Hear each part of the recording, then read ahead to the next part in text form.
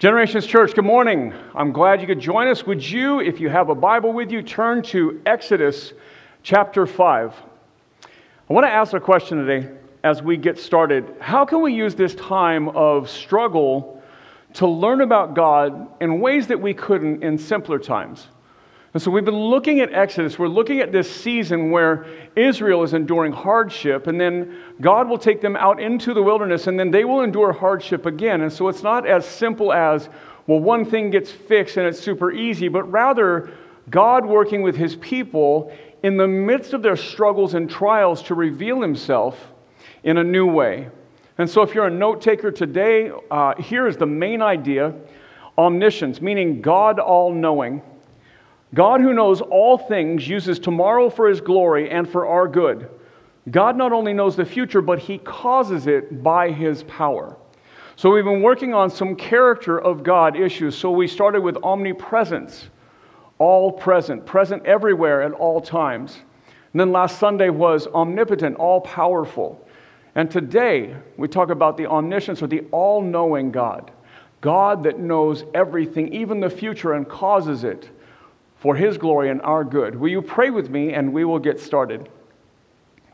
Jesus, thank you for the opportunity to gather both digitally and in person.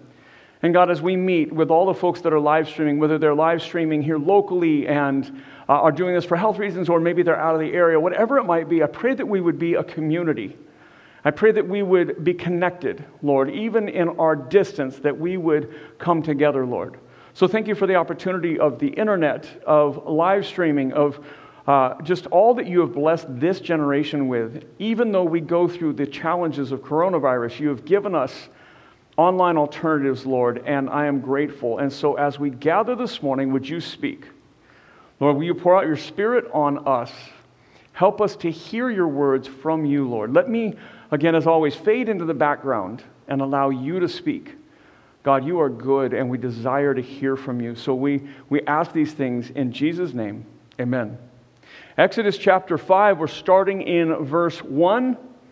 It says, "Afterwards Moses and Aaron went and said to Pharaoh, 'Thus says the Lord, the God of Israel, let my people go, that they may hold a feast to me in the wilderness.'" So here's where we left off. God has revealed Himself to Moses and told Moses, I want you to go back into Egypt. I want you to tell Pharaoh, which again, Pharaoh is king of Egypt. Egypt is the most prominent empire on the planet at this moment.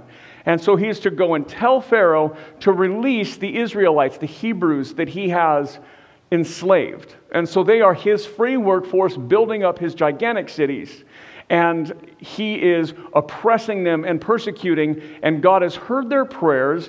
God is responding to their prayers, and He is doing so by sending Moses. Now, Moses is a probably less than obvious choice for leadership here. He is currently out in the desert on the run for murdering an Egyptian. He was raised in Pharaoh's palace as a son to the daughter of Pharaoh, so like a grandson, if you will, to Pharaoh. And so Moses is well known by this. He's out on the run after this murder. It's found out he's a Hebrew. He's out in the desert, and God reveals Himself to him. He reveals Himself out of a burning bush, a bush that's on fire but not being consumed. And God speaks, and God calls Moses to go back into Egypt. And Moses resists and just does not want to be a part of this. And what Moses is dealing with really is his own limitations, not believing he is capable of this job.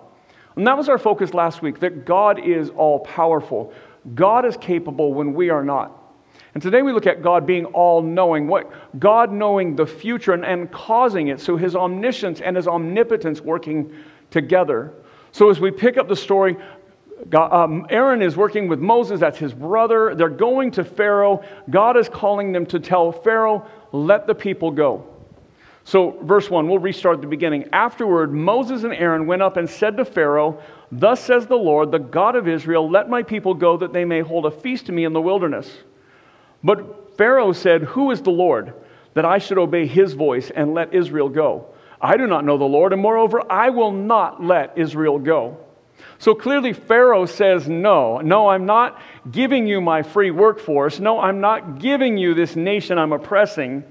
And this is really one of the things Moses said no to God about. He's like, well, when I go to Pharaoh, he's going to say, who told you to go here? Who sent you? And that's where God revealed himself. I am, he says, I am that I am. You tell him I am sent you. And Moses says, but they're not going to believe me. They're not going to listen to me. And so God says, listen, I'm going to do this. And so Moses goes, he speaks to Pharaoh. Pharaoh says no, just as Moses had thought, and says, now, who is this God? I don't know this God that you're talking about. Who is this God? And so I want to give you I want to pause and give you a note right there in a moment. I think it's something we find ourselves in often. So Moses being right doesn't make God wrong. Moses was correct about Pharaoh's response, but he limited what God could do in response to Pharaoh. God knows what Pharaoh will do, and God will overcome it. Just because Moses was correct that Pharaoh would ask who sent him, or that Pharaoh would say no, doesn't mean that God doesn't know what he's doing in the midst of this. And I say that because sometimes the outcomes were like, that'll never work, God. God, I don't know. It seems like this isn't the plan. And then we'll go down that road, and what we think is going to happen does happen at first. That doesn't mean God isn't with us, that God isn't guiding us or leading us. God has already told Moses, yeah, Pharaoh's going to say no, I'm going to force him. In fact, I'm going to get them to pay you to leave. And so God has a bigger plan here. Verse 3. And then they said, the God of the Hebrews has met with us. So this is Aaron and Moses speaking to Pharaoh. Please let us go 3 days' journey into the wilderness that we may sacrifice to the Lord our God, lest he fall upon us with pestilence or with the sword, so disease or death. But the king of Egypt said to them, Moses and Aaron, why do you take the people away from their work? Get back to your burdens. And Pharaoh said, behold, the people of the land are now many, and you make them rest from their burdens. So really, Pharaoh is not letting his work be interrupted. His answer is no. He's not going to give up this free workforce, his enslaved nation that are building his cities. He's not going to just let them go. Verse 6, it says, the same day Pharaoh commanded their taskmasters of the people and their foremen, you shall no longer give people straw to make bricks as in the past.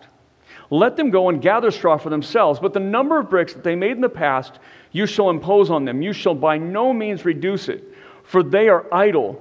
Therefore their cry, let us go and offer sacrifice to our God. Let heavier work be laid on the men, that they may labor at it and pay no regard to lying words. So just sum that up.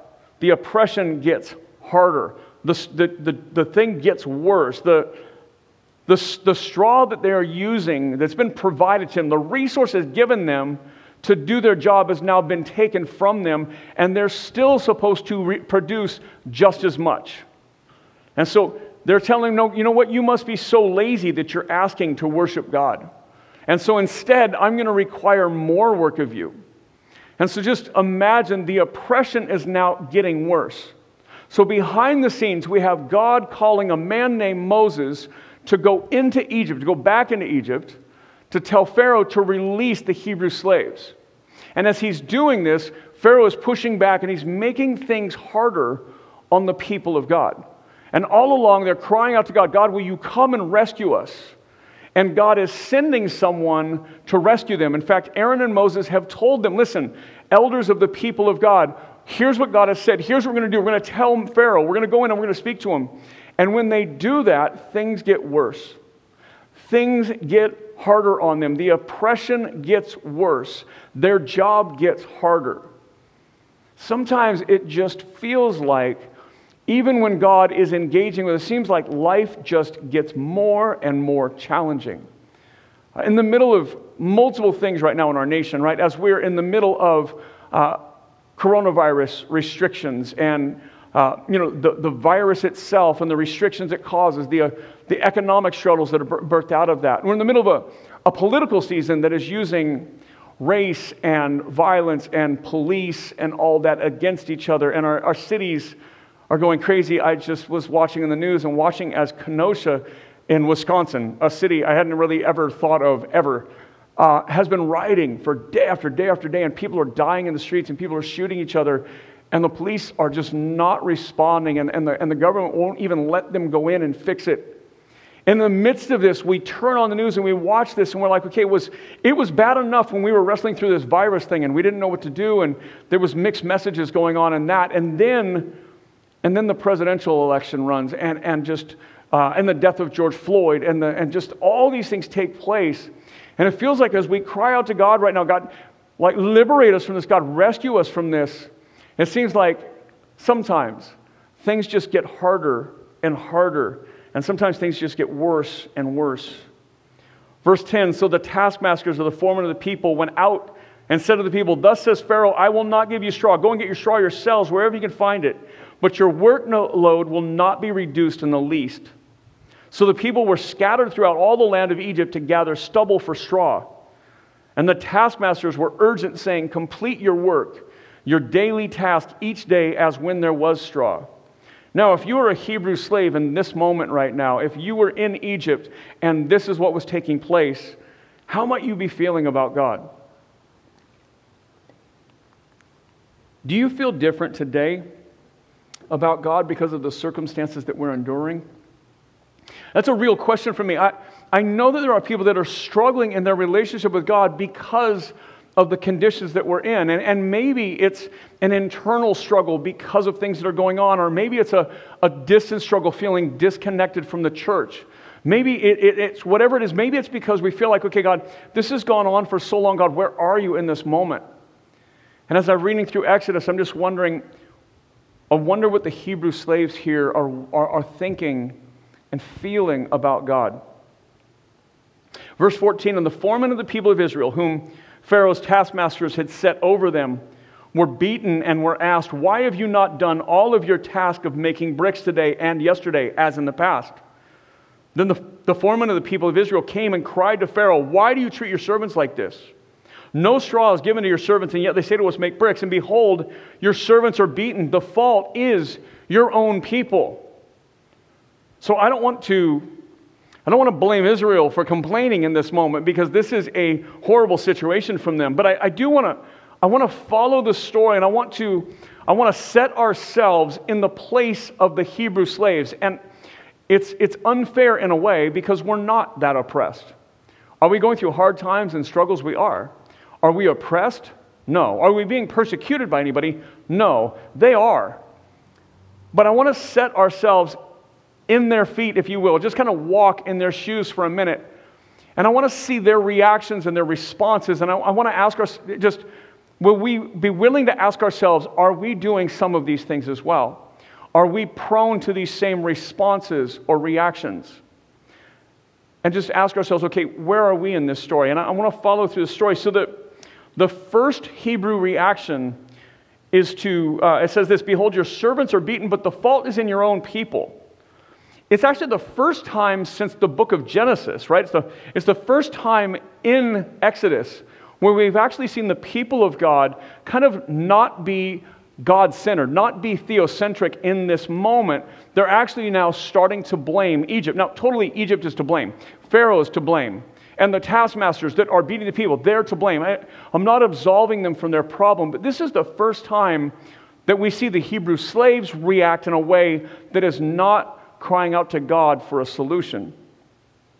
So here's a note for you. When we see the world instead of God, our tendency is to see our circumstances and our challenges and not who God is or what God is doing. Our natural tendency during struggles in life is also to get caught up in worldly solutions. Our tendency in moments like this, and this is something we've talked about a ton, our tendency right now in this moment where things are going crazy in our nation is to join in alongside worldly things and worldly solutions. And for me, that's when we find ourselves so wrapped up in the politics of the moment that we're just so enraged by these things and so passionately for or against whatever or whomever. Now, what we've done is we've really bought into a human solution. Well, if the vote just goes this way, it'll fix everything. Or if the vote goes that way, it'll fix everything. Or if we just do this, or if we defund this, or fund this, or do whatever, it'll just fix the situation. But the problem is much deeper. The problem is inside humanity. It's the sin inside every one of us, but the sin in our culture. And we tend towards, okay, we're going to blame this person And of course, in this passage, Pharaoh's to blame. We're going to blame this person. And the Israelites, they start to blame in this moment. And they just join in what we would say is just a common human, not godly, but human way of trying to solve a problem. Verse 7, it says, but he said, you are idle. That is why you say, let us go and sacrifice to the Lord. So Pharaoh says, you're just lazy, right? Verse 18, he says, go now and work. No straw will be given you, but you still must deliver the same number of bricks. And the foreman of the people of Israel saw that they were in trouble when they said, you shall by no means reduce your number of bricks, your daily task each day. So how does arguing with Pharaoh and blaming them work out for them? I mean, really, it just gets worse, not better, right? Remember, this is God who knows all things. And we get so wrapped up, even in this story, we get so caught up in the story, we forget, okay, what is it that God is doing? Exodus 4 says this, and the Lord said to Moses, when you go back to Egypt, see that you go before Pharaoh, or see that you do before Pharaoh all the miracles that I put in your power. Listen to this. But I will harden his heart still, so that he will not let the people go. It's not that God isn't acting. God is acting. God is moving and acting behind the scenes. God is causing things to go the way He's designed them to go. Now, and sometimes we have to remove ourselves from the story and remember, okay, we're not Israel. We're living thousands of years later in America, and we're reading this passage. And even though there are parallels in our life, we know clearly they have it worse. But from the outside, what we get to see is God is orchestrating things. Even when the things are getting worse, God is moving pieces. God is making something happen.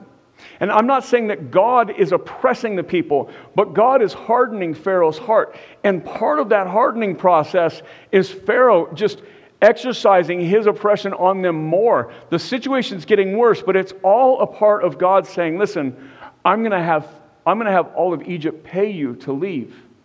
And you came in a small family of about 70 people.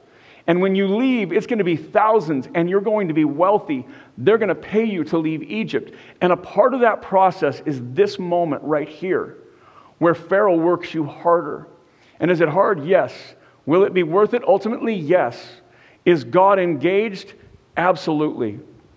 But if you're someone right now, a Hebrew trapped in Egypt in this story, in this time, is that what you see? Probably not. It might be very challenging to see God in that moment.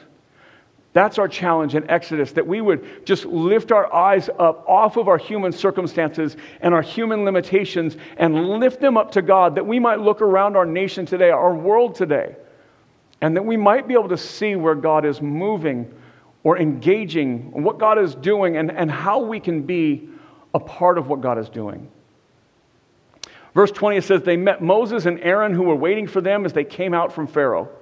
And they said to them, the Lord look on you and judge, because you have made us stink in the sight of Pharaoh and his servants, and have put a sword into their hand to kill us. So this is their third response. First they blame others, and then they argue with Pharaoh, and now they blow up. This is their second response. And they blow up at Moses and Aaron, and they blame Moses and Aaron. Blaming those who are close to us, here's a note for you. We have a tendency to take the pain and anger out on those closest to us. Whether it's a spouse, a loved one, or a church leader like Moses, we often blame others who are not the cause of our pain. Consider Genesis 3. I put this in that note just so you could have it and I would remember to talk about it. But as sin enters into human history, what we get is this beautiful image of God creating humanity. If you're joining us in our reading plan, you're probably just getting started, and these are the opening chapters of Genesis. After creation in Genesis 1 and Genesis 2, God has created humanity and put them in the garden. God has made woman. They're there together. God has given them the way to faithfully live and glorify God.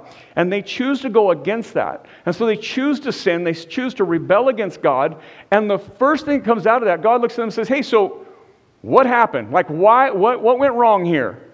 Why did you do what I told you expressly not to do? Why would you disobey me? Sin had never happened. Disobedience had never happened.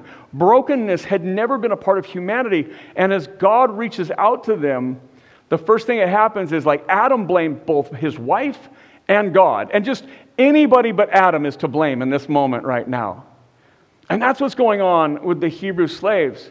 I mean, they're reaching out, and of course the Egyptians and Pharaoh, they are to blame. The people beating them are at fault, and the king, the Pharaoh, the emperor over them is wrong. But Moses and Aaron are doing what God told them to do. And right now, they're just the recipient as they walk out from having this conversation where they're told things are just going to be worse now. Just because you've had this conversation, things are going to be worse. And they blow up at Moses and Aaron. Sometimes we take out our pain on those closest to us. Oftentimes, we take out those pains, our pain, on those closest to us. I know it's if I'm frustrated or if I'm in a hurry or if I'm anything, and I'm most likely to negatively affect Lisa, to take that out on her at home, though she had nothing to do with it. And sometimes just getting out of that circumstance and reminding us that this is a common human, sinful, wrong, but a human response, a common response, helps us see when we're in that moment. Verse 22, it says, Then Moses turned to the Lord and said, O Lord, why have you done evil to this people? Why did you ever send me? That's Moses. Why? I didn't want to go anyhow. Why did you send me? Lord, you've done evil to this people, he says. Verse 23, he says, For since I came to Pharaoh to speak in your name, he has done evil to this people, and you have not delivered your people at all. That's a really strong statement from Moses. And just sometimes there are those moments where this is what we feel, God. This is where I'm at. And I know God is big enough to shoulder those kind of critiques and complaints. But here's the third response we see. And Moses outright blames God. Here's a note for you. When all else fails, it must be God. As Israel is forced deeper into oppression, instead of trusting in God, Moses blames God for the problems. Not once does he remember what God told him ahead of time, knowing the outcome in advance. Right? Exodus 40, verses 30 and 31. Aaron spoke all the words that the Lord spoken to Moses and did all the signs in the sight of the people, and the people believed. And when they heard that the Lord had visited the people of Israel and he had seen their affliction, they bowed their heads in worship, right? He doesn't go back to that moment and say, okay, remember when we worshiped God, we believed in God, we trusted in God, but God told us, I'm going to harden Pharaoh's heart. Remember when we knew God was going to do what he said he would do, and now here we are, things get hard.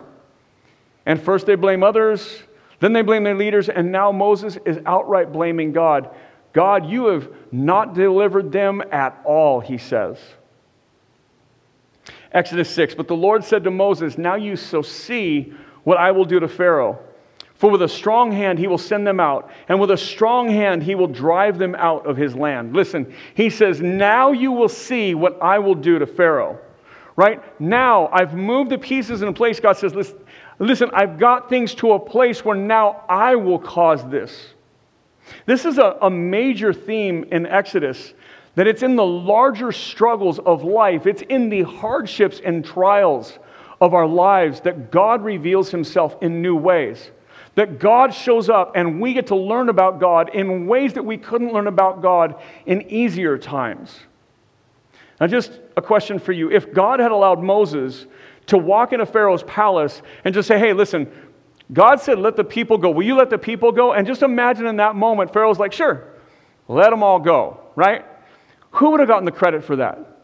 Pharaoh might have gotten the credit for letting them go. Moses might have gotten the credit for asking. But would God have received the glory of delivering the people of the Hebrew slaves, the people of Israel, out of slavery? Probably not. Now, when Pharaoh resists and God does miraculous things to come, through an unwilling leader like Moses, now, who gets the credit there? See, God will reveal himself in ways that it could only be God that does this. He doesn't do it in the easy, and sometimes in the temporal, in the temporary time, sometimes it gets harder for us. And in fact, maybe a lot of times it gets harder in the moment. But God is doing something, orchestrating something, not only that will bring him glory, but it's for our good. In this story, Israel is going to come out the other side of this, a very powerful and wealthy people. So, the omniscience of God, that's our theme today, the all-knowing God. Here's a note for you. God tells Israel he will deliver them after Pharaoh increases their hardship, revealing his omniscience, knowledge, and his omnipotence, what we talked about last week, his power. God knows their future and causes events to reveal himself so Israel can trust in the Lord. God is going to do things where he says, listen, this is what Pharaoh's going to do. This is how I'm going to respond. You're going to say this to Pharaoh. Pharaoh's going to say no. I'm going to push. I'm going to force Pharaoh's hand. And then they're going to pay you to go. And God does this. And he does this so that Israel can know that he is God. So that when it happens exactly the way God said it would happen. So that the people of God can know that God is trustworthy in their next struggle. Now, I wish the rest of the book of Exodus was so simple that God forced Pharaoh's hand, they go, and they never doubt God again. But they're human, and we're human. And of course they're going to doubt God again. We're going to go into the wilderness, and as soon as it gets hard, they're going to blame God. They're going to blame Moses. They're going to blame one another, and they're going to complain again. And that will be a recurring theme in Exodus. But in each of these moments, note that God doesn't just blow up, melt down all of Israel. But rather, God meets them and continues to reveal himself in new ways, giving them reasons to trust him, knowing he is there, knowing he knows what's going on, knowing he has the power to transform. All of this will take shape, and not only doing it for them, but so that thousands of years later, as you and I can sit down and just read through this in our time together as a church and on Sundays and in our community groups, work through these stories of what God has done in the past, we can know that God is faithful today. So verse 2 in Exodus 6, it says, God spoke to Moses and said to him, I am the Lord. I appeared to Abraham, to Isaac, and to Jacob as God Almighty, but by my name, the Lord, I did not make myself known to them. I also established my covenant with them to give them the land of Canaan, the land in which they lived as sojourners. These are incredible words being said to Moses. But by my name, the Lord, God says, I didn't reveal myself to Abraham, to Isaac, to Jacob. I revealed myself to them as God, but I have given you something special, Moses. I have told you my name. And if you look in your Bible, the way Lord is written is distinct. It's written differently. It's a large capital and the three small capitals. And the name of God given to Moses in that moment had not been revealed up until that time. There's some difference of opinion on what that might be. Is it Yahweh? Is it Jehovah? Is it Adonai? Is it a collection of those? What is it? But here's what we know for sure. God reveals himself to Moses. To Moses, a guy on the run for murder in the desert who wasn't even a follower of God, who was kind of a reject from Egypt, who was Hebrew by birth but never by practice. And out there in the midst of this, Moses isn't even a stellar leader. Moses is pleading with God at different moments, like, please take somebody else, use someone else. But in this moment, God reveals himself to a very broken and flawed Moses, reminding us that God reveals himself to us uniquely in ways that are important to us. You see, the gospel message often is communicated around, sin and forgiveness, or maybe life and death and everlasting life. But this idea that God created us and loves us, designed us, made us, that we are his children, that humanity is his creation, and that God's desire is that we would be in relationship with him. But that sin has entered in and severed that relationship, like divorced us from God. But in God's overwhelming love and desire to have that relationship, God pursues humanity. God found Moses in the middle of a desert, not looking for God, and God reveals himself to Moses. God hears the prayers of Israel and is sending Moses back into them to care for them. God has a plan for Moses, reveals himself to Moses. God has revealed himself to you somehow, some way. You're here right now. Whether you're a follower of Jesus or you're just tuning in maybe for the first time, God reveals himself. Maybe that's why you're here today. But each time it happens, it's unique, and it's unique to the individual oftentimes. God is doing something personal with Moses, even though Moses is going to be a part of a larger corporate body of followers of God. He's going to be a part of Israel. But God is revealing himself uniquely to them. That Jesus lived and died and rose again is true. That Jesus lived a sinless life, one that we have failed, that's true. That Jesus died a death that we deserve and he did not, well, that's true. That's true for everybody. That Jesus did this, that's a historical fact. That Jesus rose again from the dead is also a well-documented historical fact. But as Jesus then makes himself real to you and to me, that becomes personal. It becomes individual and personal, even though we're grafted into a corporate body called the church. Salvation is very personal, even though it's also collectively corporate. And God does something amazing for Moses in this moment as he reveals himself and says, listen, I didn't even do this for Abraham, Isaac, and Jacob, the founders of our faith, really.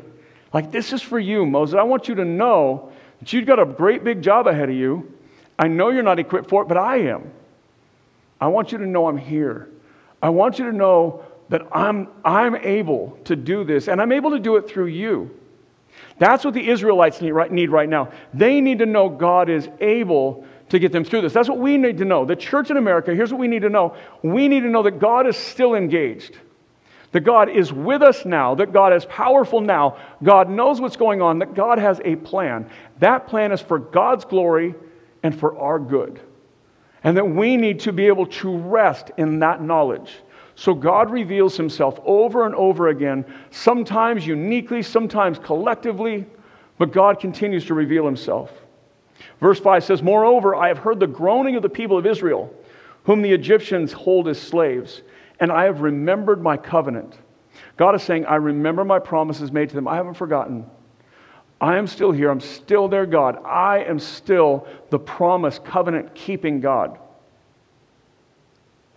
I have heard the groaning of the people of Israel, whom the Egyptians hold as slaves. Listen, he says, I'm with them. I hear them. I haven't gone anywhere. We need to hear that. We need to remember that God is always with us.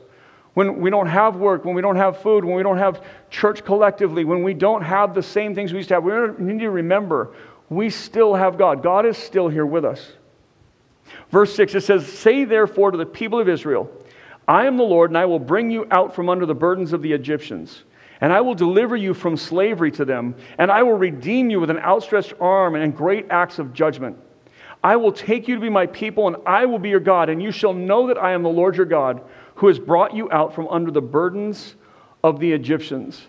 God makes a promise again to them.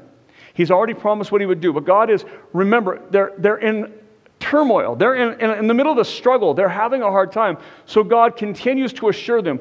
God promises over and over, here's what I'm doing. He says, I am the Lord. I will bring you up from under the burdens of the Egyptians. I will redeem you with great acts of judgment on Egypt. Listen to this. And you shall know that I am the Lord your God. You will know it's me. You will know I'm acting on your behalf. So here's a note for you. God's promise fulfillment. God makes promises that require miracles to accomplish so that God's people can learn to trust him in advance.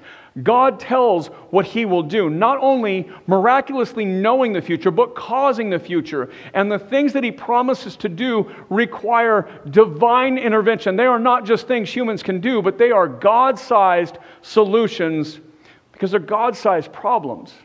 But he promises in advance and outlines, here's what I'm going to do. Here's why I'm going to do it. Here's what I'm going to do. You're going to know I'm with you. You're going to know I'm your God and that I never would leave you. Verse 8, I will bring you into the land that I swore to give to Abraham, to Isaac, and to Jacob. I will give it to you for a possession. I am the Lord. God has been promising a land for this people, a land for this nation that has grown from a small family into a large nation. He's been promising them land, a promise that happened hundreds of years past to a man named Abraham. If Abraham would be faithful, if Abraham would trust in God, if Abraham would leave what he had, his family, his home, and his wealth, if he would leave that behind and go to a place that God didn't even tell him where he's going, go to a place God said, I'll show you as you go. If you'll do that, Abraham, I will bless you. And I will bless all nations through you. And this promise, this covenant of Christ, this promise of salvation starts entering into the story in big, strong themes that God is now moving to eventually bring Jesus to humanity. That God has promised this to Abraham, and along the way He's also going to give them land, a nation, a place to be. God reiterates it to His son, Isaac, and keeps that covenant promise of a Savior to come. And here will be your land, and you will be here, and you'll tell the world about me. And to Jacob, who becomes the man Israel, who eventually goes into Egypt. And his descendants become these slaves. Now God is going to promise, and does promise, to take them out. And then says, I will be their God, and they will be my people, and I will fulfill my promises through this people. The time is coming, God is saying, to fulfill the promises that I made generations before, telling them, I will give you this land. Verse 8, I will bring you into the land that I swore to give to Abraham, to Isaac, and to Jacob. I will give it to you for a possession. I am the Lord. He says it again, I am the Lord. This language used over and over, I am the Lord. It's language that says, listen, Egypt has their gods. Well, those gods are fake. Those gods are false. Those gods are not real. They're wood and stone and things I created. I am, he keeps saying, I am the Lord. I am that I am God, and there is no other. Verse 9, Moses spoke thus to the people of Israel, but they did not listen to Moses because of their broken spirit and harsh slavery. There's such amazing things going on that God is doing in this passage. God is revealing himself. God is speaking. God is promising to fulfill promises to this generation that were promised generations before, but the people can't even see that. And it says that their spirit is broken because of harsh slavery. I think today some of us find ourselves broken, feeling like God isn't present. God isn't moving. God might have forgot about us. And maybe there's this declining feeling in our faith. So where do we turn in hard times? Here's a note for you. We are all prone to turn away from God and even blame him for the hardships we endure. In trials, we must press into God rather than fall away. God uses trials to grow us and to reveal himself to us in new ways. We need to right now turn and press into God, not run away. We need to press in, dive deeper, not drift outward. Verse 10, so the Lord said to Moses, go in, tell Pharaoh, king of Egypt, to let the people of Israel go out of his land. But Moses said to the Lord, behold, the people of Israel have not listened to me. How then shall Pharaoh listen to me? For I am of uncircumcised lips. Even Moses is doubting God in this moment. Now, Moses has seen God revealed to him miraculously, amazingly, powerfully. God has done miracles through Moses. But Moses is still reticent. He does not really want to be a part of this. He wants the benefits of it, but he doesn't really want to be that volunteer in the middle, if you will. He says, if the people don't even listen anymore, for sure Pharaoh won't. Verse 13, but the Lord spoke to Moses and Aaron, gave them a charge about the people of Israel and about Pharaoh, the king of Egypt, to bring the people of Israel out of the land of Egypt. God says, listen, I'm using you. You may not like it. You're the one. But I will use you. I will empower you. I will use you. I will use your brother Aaron. I will use you, and you will lead the people out, and I will break Pharaoh. They can't see it right now, but God is doing this in their midst. They are struggling because of their circumstances, but God is doing this. And even though they want out, God is saying, no, listen, I'm doing it, and I'm doing it with you. Sometimes God just keeps us in the game when we want to quit. Sometimes God just keeps us in there, knowing, listen, I'm going to do this through you, and it's going to be worth it for you. Even when we're like, hey, I'm out. I'm out. So what do we learn from all this?